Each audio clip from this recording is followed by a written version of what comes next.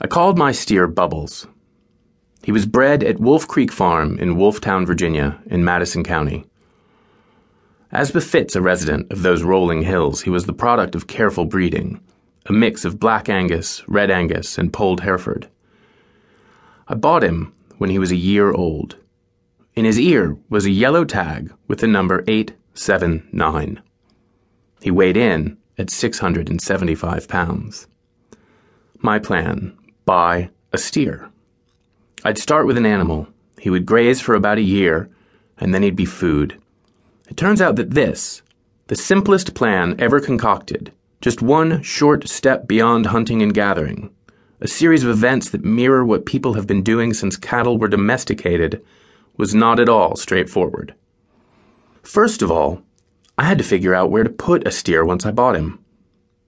Although my yard doesn't seem big enough for cattle, it is. My plot is about 0.11 of an acre, a total of 4,791 square feet.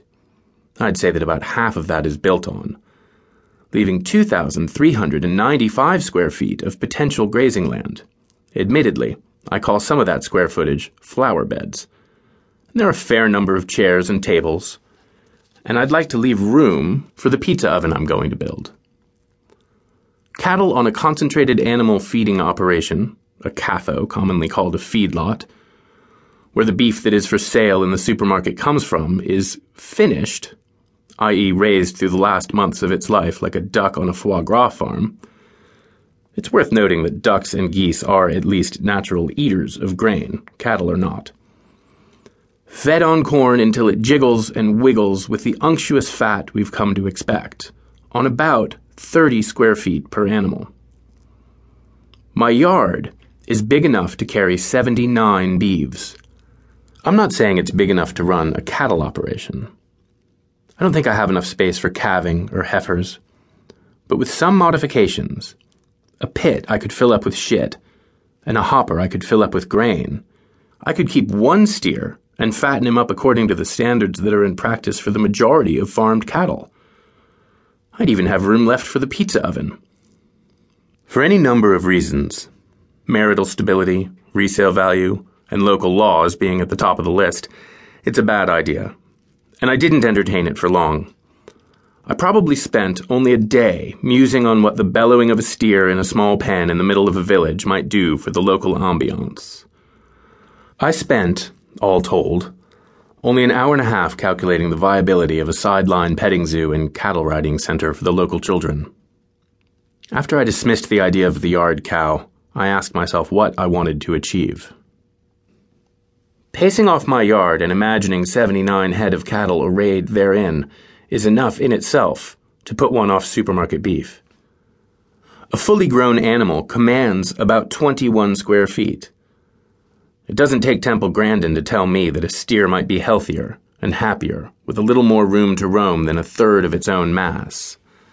That'd be, basically, as if I had to live for 3 months in a crowded rush-hour subway car, during which time all of the passengers crapped on the floor and were fed nothing but huge ice cream sundaes laced with antibiotics. Betty Fussell wrote a book called Raising Steaks about the cattle business. It's not all bad news in those pages. She likes beef, and she isn't arguing for the end of meat eating or the dissolution of the industry. It becomes clear, however, that the segmentation of the supply chain, the division of labor that is so much a part of what the late stages of our industrial revolution have wrought, doesn't do us any favors. As Fussell writes, the traditional industrial beef chain moves in sequence. The cow-calf person sells to a backgrounder, or yearling operator, who sells to a feedlot, who sells to a packer, who sells to a wholesaler, who sells to a retailer. When each segment of that chain is a separate entity, it maximizes profits in ways that do not necessarily benefit the other segments of the chain. What's more, although this cannot be said of individual cattlemen, despite sensational news stories to the contrary, no one cares more about cattle than those who raise, herd, and mind them. The system itself is not concerned with the health or well-being of the animal. The business of the system is moving the cows through it, and each segment's priority is getting the animal to the next stage.